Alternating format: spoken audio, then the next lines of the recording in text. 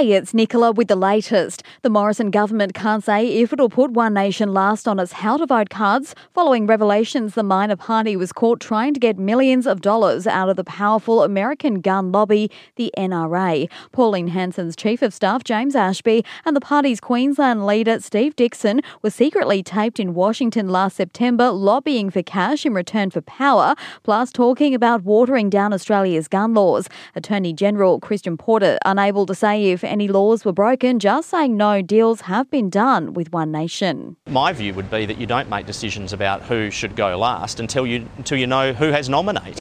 That's on 9. Police are continuing to investigate after 2 little boys almost drowned south of the Sunshine Coast at Morayfield yesterday. Emergency crews were called to a house on Michael Street just after 4:30pm.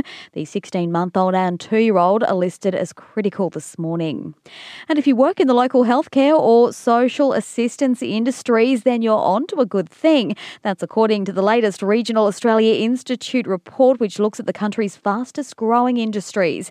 The Healthy Checkup report claims that healthcare and social assistance alone will experience the biggest growth in job numbers of any industry over the next 5 years, with the Sunshine Coast in the top 3 projected growth regions for industry jobs in Australia.